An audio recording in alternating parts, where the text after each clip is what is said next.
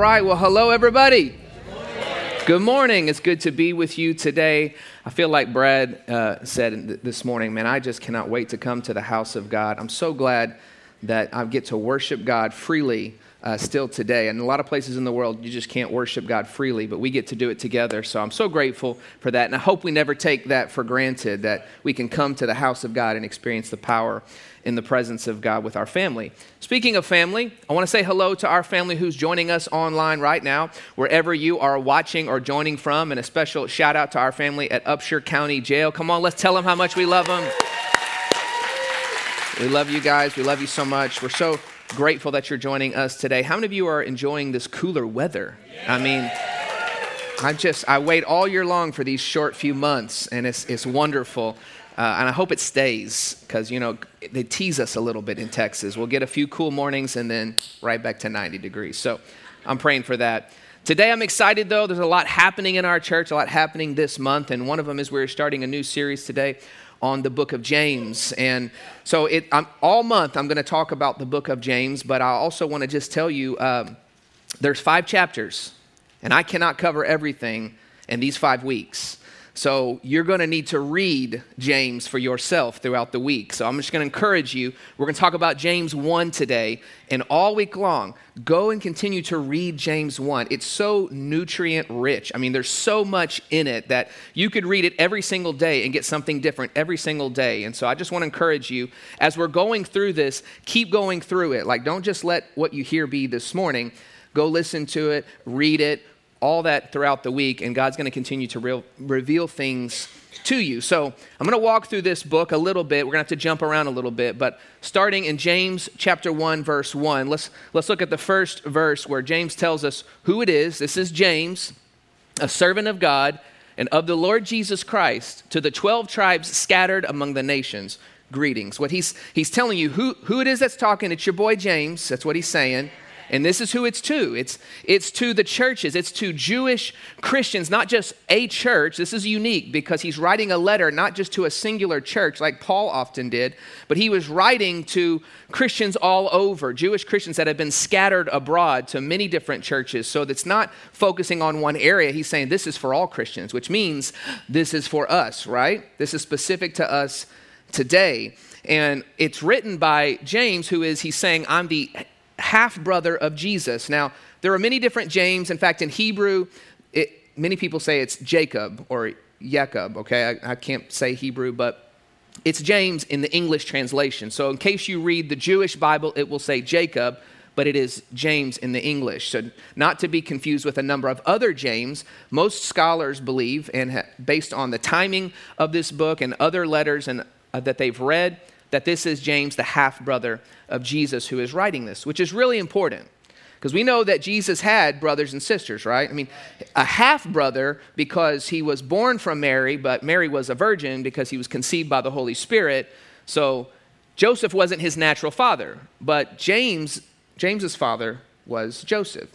Now, what gives this book so much credibility to Jesus is that his half-brother is writing it, right? How many of you know that your siblings, they know everything about you? If anybody is not enamored with you, it is your siblings. They see the good, they see the bad, they see who you are when no one's around, right? Especially James having an older brother as Jesus who was perfect and sinless. That would be very difficult. You would probably have a little anger in your heart towards him because you were always compared to him as the second child or third child always is to the first. So this is part of what really, I think, gives some credibility to Jesus being the Savior of the world, is that he says, I'm a servant of God and the Lord Jesus Christ. He's saying, I'm a servant of my brother. I have a brother who is 7 years younger than me, and I can promise you, he would never say, I'm a servant of Stephen Warnock, the Lord Jesus Christ. He would not say that. He would not say that because he's seen me. He knows all the dirt, okay? And James knows there was no dirt. And he came to the point where he was able to say, this is the Lord Jesus Christ, and I'm giving my life to serve him. And James actually rose to be a prominent leader in the first church, in the early church. And so he was a pillar of this church, and his words had wisdom and they had power. If anybody knew Jesus, it was James. And so a lot of what you're going to hear in the book of James, or this letter, in James is from Jesus. It's echoing teachings of Jesus. And so a couple things about this is that the book of James is very practical and ethical. This is why I like James so much, because he's like, look, I don't care what you're saying, show me what you're doing, right? He cared more about your walk than your talk. He cared more about the demonstration of faith in our life than the declaration of faith in our life. So he kind of gets in your face a little bit. He didn't really care what his readers thought of him. When you go read, you're going to see. He just kind of said some plain things very bluntly. And how many of you know we need to just get some blunt scripture sometimes? Like, I need this today, okay? So when you read it, it's not harsh, it's loving, but it's going to be just kind of in your face. This is why it's one of my favorite books. So with that, let's jump into James 1. Look at verse 2. He starts off by saying, consider it pure joy, or count it all joy, your translation may say, my brothers and sisters, whenever you face trials of many kinds, because you know that the testing of your faith produces perseverance. He's saying, hey, right off the bat, I'm going to tell you, you're going to go through some things, you're going to go through some trials, and you just need to be happy in those trials, is what he's saying, kind of, right? We don't like that. Nobody likes this verse. But what he's telling us is there's some tests that are coming.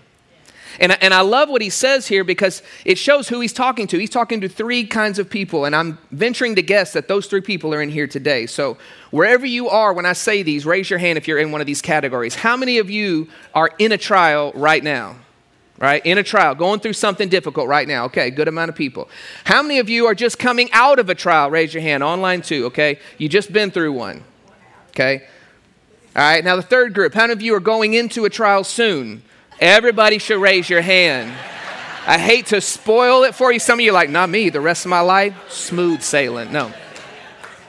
We are all either in one, coming out of one, or going into one at all times in our life, because Jesus promised us that we would have difficulty in this world. We would have trials. We would have tribulations in this world. So whether you're in one or not now, one's coming. So I'm sorry, that's not encouraging. But it's going to get encouraging, okay? So this book is for us, and he's really setting the tone for the whole chapter and really the whole book with these two verses. And so I want to walk through a few things here because I believe that James teaches us first. The first thing he's going to teach us is 3 ways to pass the test of our trials, because trials are a test. So we see 3 things if you're taking notes, and the first one is really right here. Consider it pure joy, or count it all joy, or I would say it this way: rejoice in your trials. Not a lot of amens on this one, right? Just a couple. Rejoice in your trials. Now, you're going, how in the world can I rejoice in my trials? Because a trial is a negative reality. It's something in reality that's happening that's negative. Like I'm going through a marriage problem. That's a negative reality. I have a financial problem. That's a negative reality. I have a health issue. That's a negative reality. How can I rejoice in that? How can I feel good about that? How can I be happy in that? Because a negative reality will produce negative emotions. And that's true.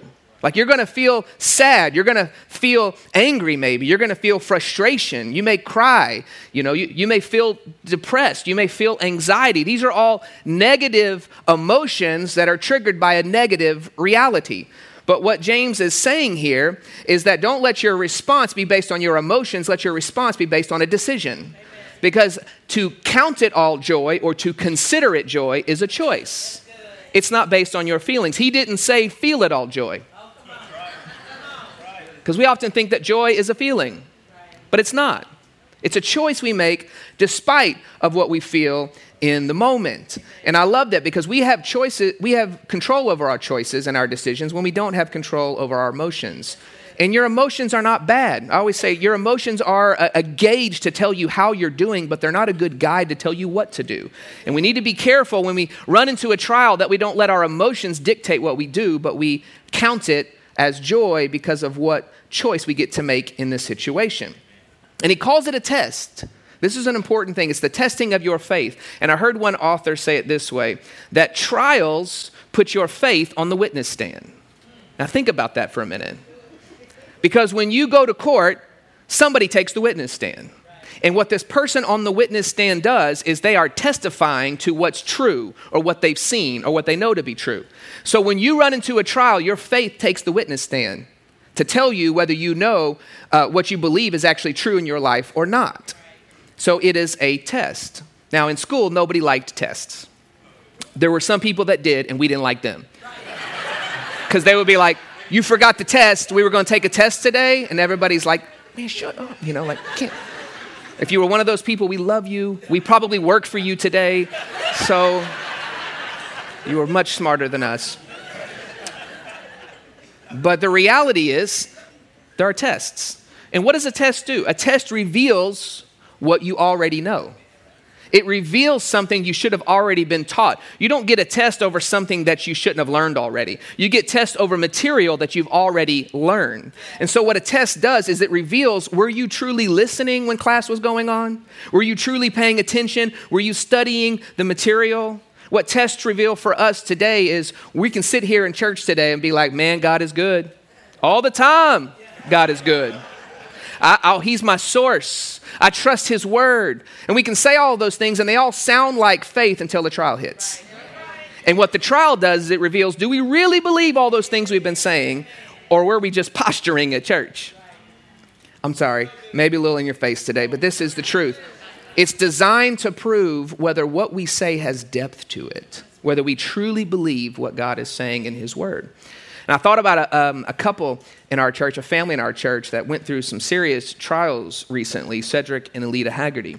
They went through some difficult things. Cedric was in a very bad car accident, really should have taken his life. He was temporarily paralyzed, and he had a long road of recovery. But as he was kind of coming out of that, by the grace of God, they said, you shouldn't have made it. By the grace of God, he came out of that. And as he was coming out of that, their house burned down. And they lost everything. They didn't lose anybody, but they lost everything. And the very next Sunday, I see Cedric at church. And I'm like, Cedric, what are you doing here, man? He said, I knew where I needed to be. I needed to be in the house of God.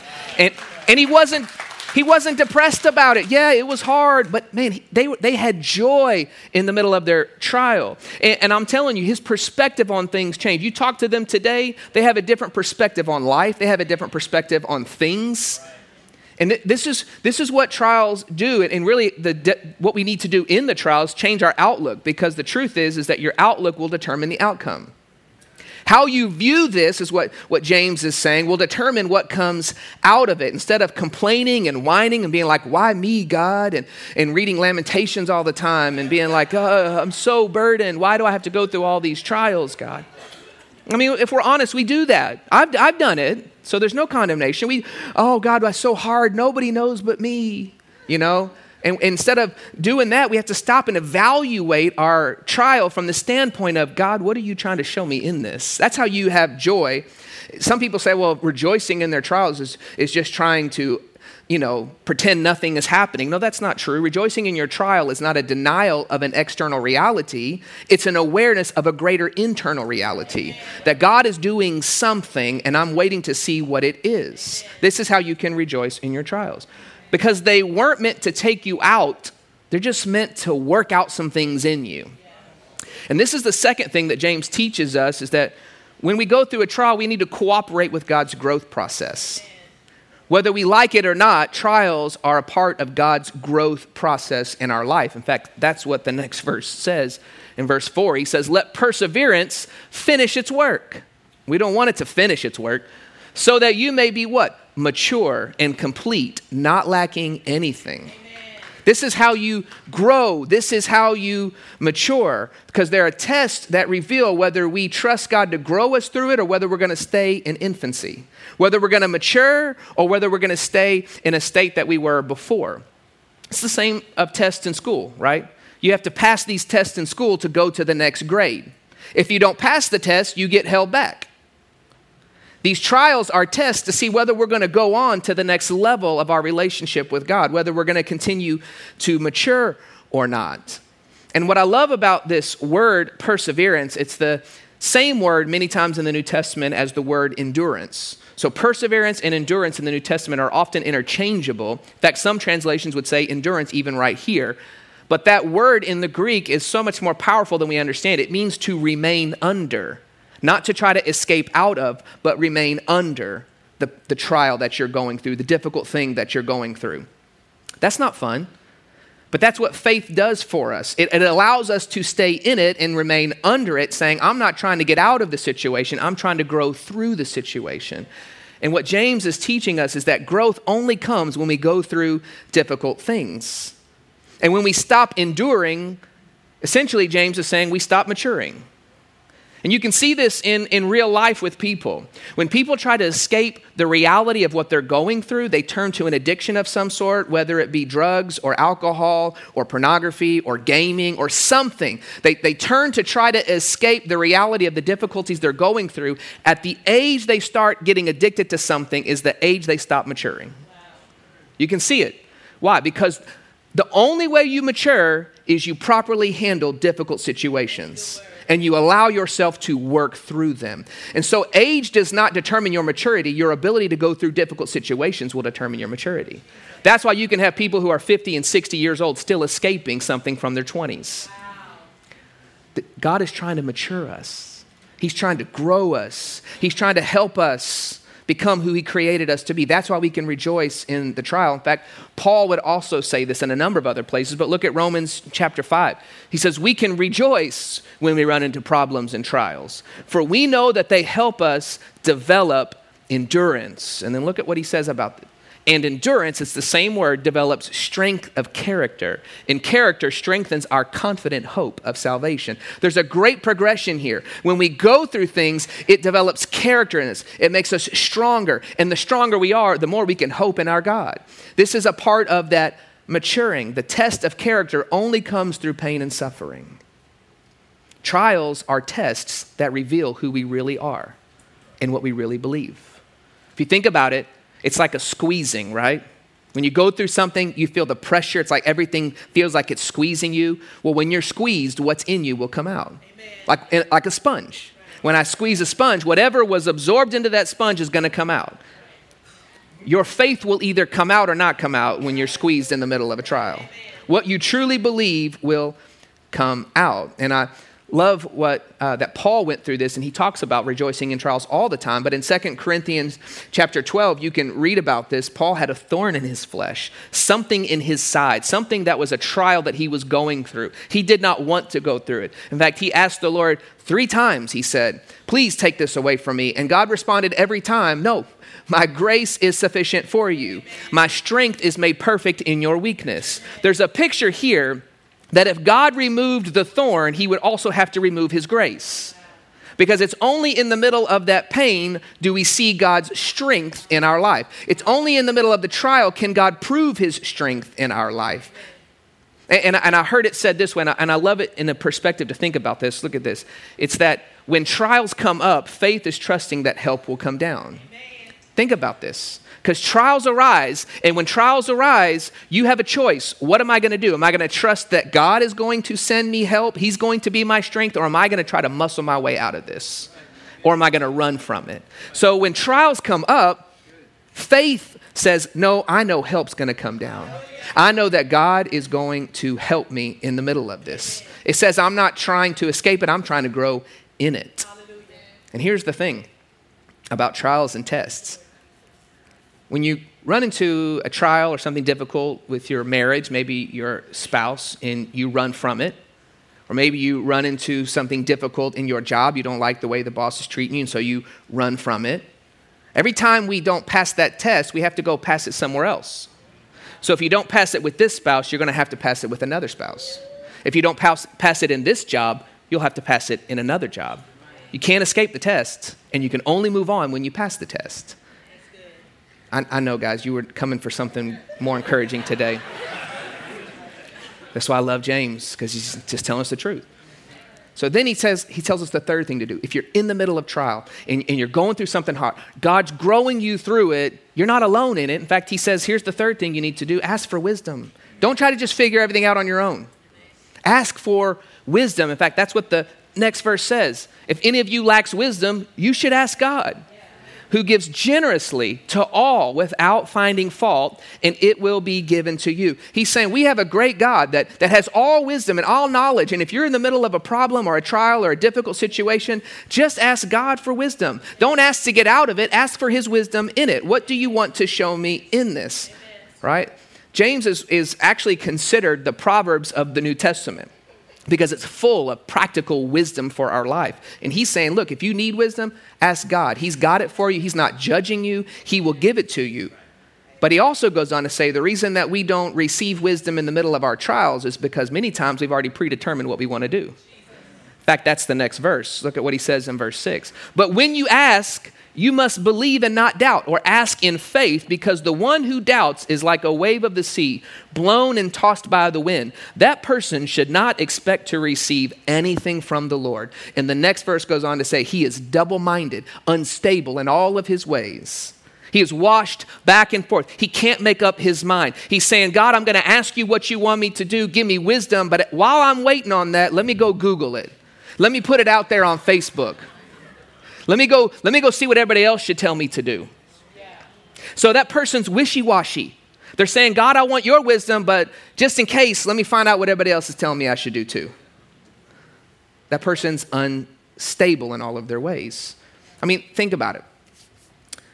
If someone were to come to you and say, hey, would you pray for me about this situation?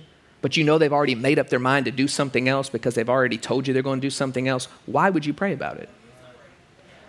If my kids come to me and say, hey, give me some advice on this, but I already know that they've already made up their mind, why would I give them my wisdom?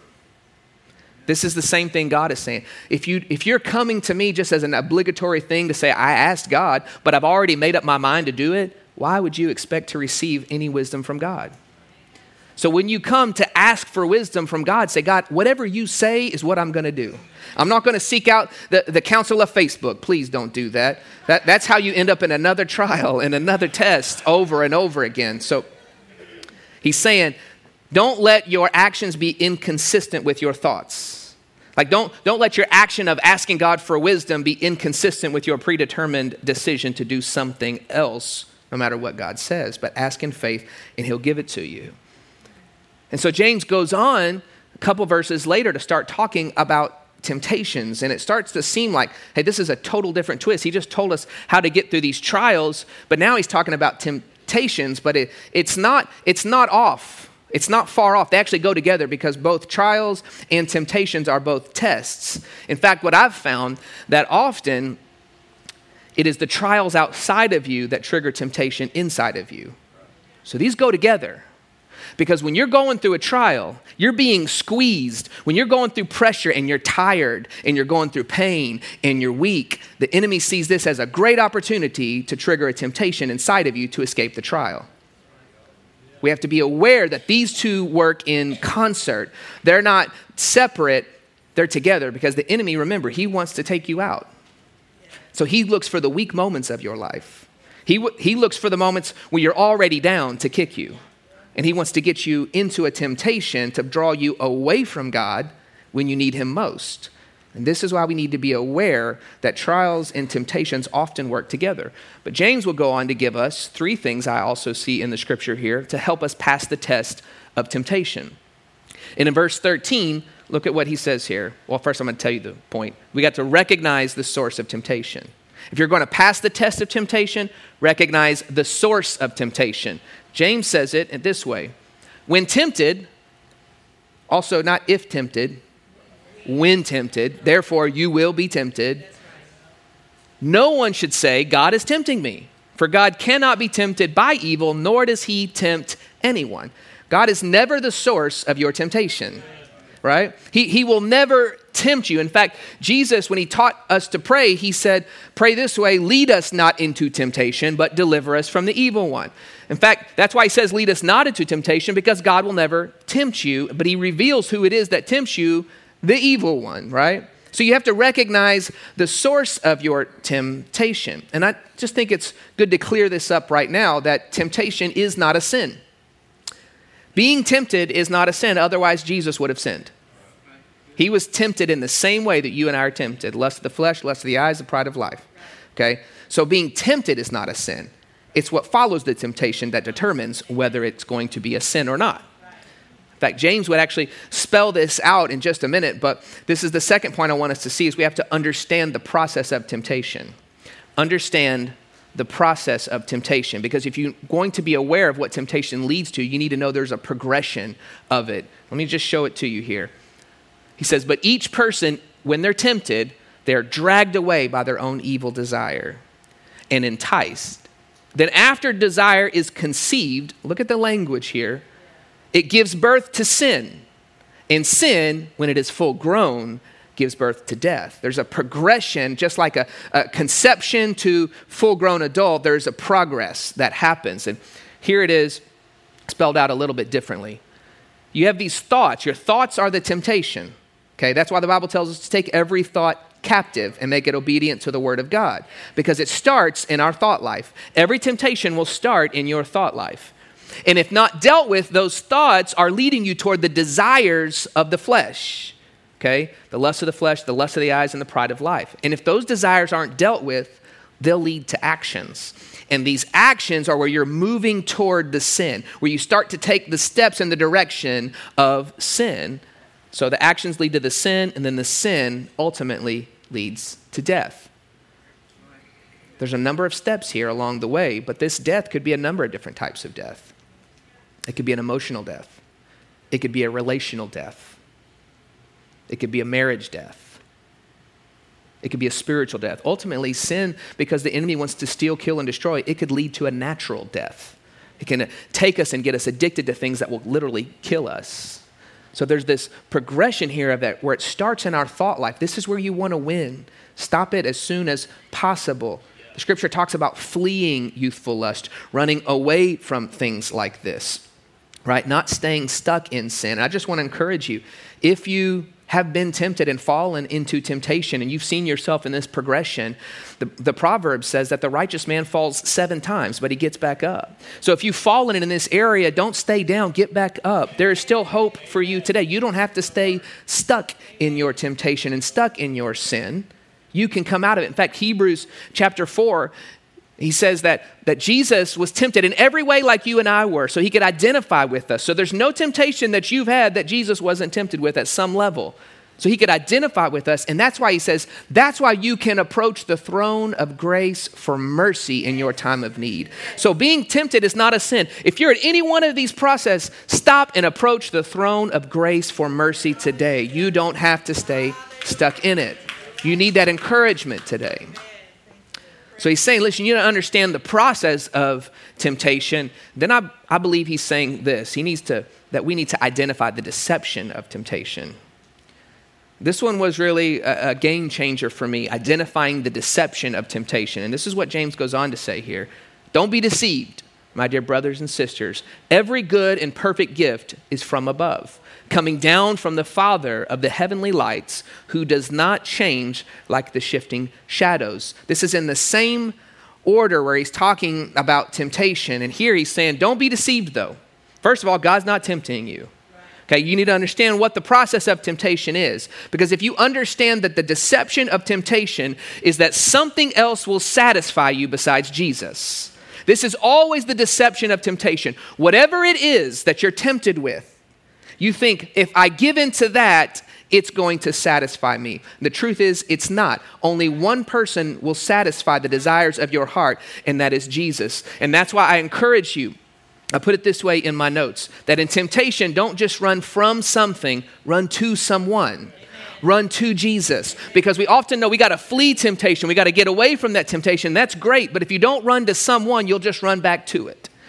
You got to realize the deception of temptation is that something else will satisfy you besides Jesus. And for me, in my personal life, years ago, this was the game changer for me. When I realized that this thing that was causing me lust would never satisfy the need. Pornography will never satisfy the need. Alcohol will never satisfy the need. Right? Anger, blowing up will never satisfy the need. It may feel good in a moment. All of those things will feel good in a moment, but on the other side of it, it leaves you broken, empty, alone, destitute, hungry for more, and wondering, disgusted with yourself, wondering, why am I still here? Because we ran to the wrong things. That's why he says, I need you to understand, those aren't good gifts. Only good gifts come from Jesus. Only good gifts come from the Father. And if you could change that perception in your mind that when you're tempted to run after this thing that you think will satisfy you, no, that's not a good gift. That overpromises and underdelivers. There's only one person that gives good gifts, and that is the Father of lights. That will change some things in your temptation. if you start to recognize it at that moment. In fact, God is so good in his grace and his mercy. He says that, look, I'm not abandoning you in your time of temptation. I actually am going to be there for you and with you, and I'm actually going to give you a way out. Look at this scripture in 1 Corinthians 13. I memorized this as a child. No temptation has overtaken you. None. No temptation will overtake you, except that which is common to mankind. In other words, your temptation is not unique. That's what the enemy's trap is. Well, no one knows what you're going through. No one's ever been tempted like this. It's just too much to bear. No, it's common. And God is faithful. He will not allow you to be tempted beyond what you can bear. It's not going to crush you. And then he goes on to say, but when you are tempted, he will also provide a way out so that you can endure it. He says, I'm always going to provide a way out for you. I'm never going to allow you to be crushed by the weight of temptation. It's like this picture to me of weightlifting. When you're lifting weights and you feel like that weight is too much to bear, like it's just going to crash down on you, grace is the spotter that steps in and says, no, this isn't going to crush you. As I lift this off of you, I'm providing a way out so you won't be crushed by it. And God tells himself, I'm going to do this for you. You can take this to the bank, so start looking for the way out. There's always a way out. The lie is, you have to give into this temptation now. No, I don't. There's a way out, and I'm going to run to someone in Jesus, because he's the only one that gives the good gifts. James is so practical. He gives us so many good practical things for living. And what he's trying to tell us in this is that we're going to go through tests in life. And if we're going to pass those tests in life, if we're going to pass the test of trials and pass the test of temptations, we have to keep our eyes on the prize. We have to keep our eyes on where we're headed. Like Hebrews 12:2 says that for the joy set before Jesus, he endured the cross. He stayed under that struggle, under that trial for the joy set before him. It's the same language that James was using for the joy set before us. Consider it pure joy when you go through this, because the testing of your faith will produce some things in you. It's keeping our eyes on the prize. In fact, if you go back to the very middle of James 1:12, look at what he says. Blessed is the one who perseveres under trial, because having stood the test, that person will receive the crown of life that the Lord has promised to those who love him. What an encouraging and beautiful scripture. The crown of life is not a jeweled crown like the queen, right? No, it is the crown that runners get at the end of the race. It's like what Paul was talking about in 1 Corinthians 9. He says that we all run the race to win. So run to receive the prize. Run to get the crown. It's the victor's crown. It was a crown that they would give the winner of the race. And this picture here is that if we persevere, if we have joy in our trials, and we pass this test, there is a crown of victory on the reward for passing the test is victory. You're going to have victory in your life. Keep it in front of you. This is what I'm running after. I'm running a race and I'm running to win. It's the same language that Paul uses. And then at the end of James chapter 1, there's these series of verses that are just so incredibly powerful that he tells us to get through the trials and the temptations of life. We have to really pay attention to what God says. Look at this in James 1:22. He says, do not merely listen to the word and so deceive yourselves, but do what it says. This is really one of the main themes of the book of James. Just do what it says. It's so simple, yet so profound. Anyone who listens to the word but does not do what it says is like someone who looks at his face in a mirror. He goes on to say, and after looking at himself, he goes away and immediately forgets what he looks like.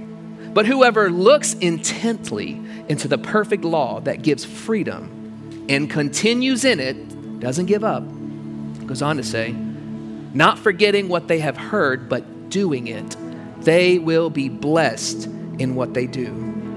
I love this. This is a beautiful picture of looking into the mirror of God's word. His word is a mirror. Why is it a mirror? Because it shows us who we're supposed to be. It's a mirror that reveals who we are and what we're supposed to do and the purpose for our life and what we're supposed to look like. And as the more we look intently into the word, this scripture is saying, the more you're going to find freedom in your life. The more you're going to grow if you look intently into the word. And I was thinking about that picture of the mirror and the word. The scripture uses this language of mirror a couple of different times. And I was thinking about my daughter, Emma, my middle daughter. When she was younger, she used to love to look at herself in the mirror. I mean, like we would just go into a room and find her looking in the mirror at herself. She'd be up on the counter and she'd just be like looking at herself and smiling, talking to herself. And then we'd find her. We have pictures of her that I almost showed you one this morning where we just walk in the room and she's just looking in the mirror, just looking at herself. She started to love herself. My wife and I were like, what's going on? I mean, do we have to deal with vanity in our daughter at this young of an age? Like, I'm worried about her.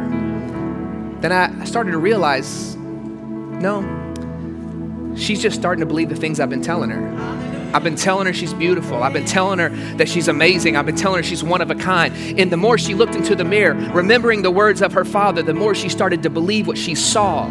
This is what the word does for us. The more you look into the mirror of God's word and you listen to what it says, you begin to believe what it's telling you can do. You begin to walk out what it's telling you can do. But if you walk away from it, you forget what kind of person you're supposed to be. This is the power of the word of God in our life. If you want to get through the test, look at the mirror. You want to pass the test of temptation, keep looking in the mirror. Listen, I just kept thinking about this phrase in my heart. Listen, the word of God, the wisdom of God is found in the word of God. And it's revealed by the Spirit of God to us. The more we look into it, the more the Spirit reveals to us who we are. But then he doesn't stop there. He empowers us to do what it says for our lives. And for some of us, for some of you today, maybe you find yourself in this place where you've been asking God to get you out of a trial you're in. You're just ready to get out of it. And he's saying, no, son, no, daughter, I need you to change your perspective. I'm growing you. I'm maturing you. Don't run from this test. It's for your good. I'm going to show myself strong in your life if you will look to me. There's another group of people I felt like maybe you're here today and you've been falling into temptation. It's not that just you were tempted. You've been actually falling into temptation. You've been walking out that progression. And I'm telling you today, there's no condemnation for those who are in Christ Jesus. But your Father is telling you today, quit looking to that. I'm here. I have good gifts for you. If you'll just look at me, if you'll just look to me, I have a good gift for you. I want to deliver you from that. I want you to find freedom and healing. He has it for you. Don't believe the deception of the temptation. I believe that's a word for all of us today. Listen, trials are going to come. Temptations are going to come. Tests are going to come. But my encouragement for you today and the hope for you today is you will overcome. You will pass the test if you just keep looking into the mirror of God's word. Amen? Would you pray with me? I want to pray for us. And really, I want to just go to the Lord and ask, Holy Spirit, what are you speaking to us? Your word reveals things to us, every single one of us, by the power of your Holy Spirit. You're revealing right now areas in our lives, God, that we need to trust you more, that our faith needs to be put on the witness stand to prove that we truly believe what your word says. I pray, God, even today, as you've revealed these trials we're going through that we've tried to get out of, that you'd give us faith to stay in it, faith to grow in it, faith to trust you in it, the wisdom of God that's available to us. I just pray for every person today, God, in a trial, in a temptation. I pray that we would pass the test, God, and you would mature us into the kind of people that you want us to be through the power of your Holy Spirit and the wisdom of your word today, God. Speak to every one of us and let people see our lives and see your goodness and your faithfulness in it, not absent from the problems they go through, but present in the problems that they go through, God. We thank you for that. In Jesus' name, amen. Thanks for joining us today. I pray this message encouraged you, inspired you, and maybe even challenged you a little bit. If you made a decision for Jesus, we are celebrating with you. Welcome to the family of God. We would love to know about it. So message us online, or you can text YesCard to 903-200-3808 and let us know what decision you made. We want to come alongside you, help you find a local church. It's very important to be connected to the local body of Christ, whether with us or somewhere else. So let us know so we can help you and let you know your next steps with Jesus. I'd love to see you real soon in person, but until then, know that I'm praying for you. I'm praying God's best in your life. God bless you.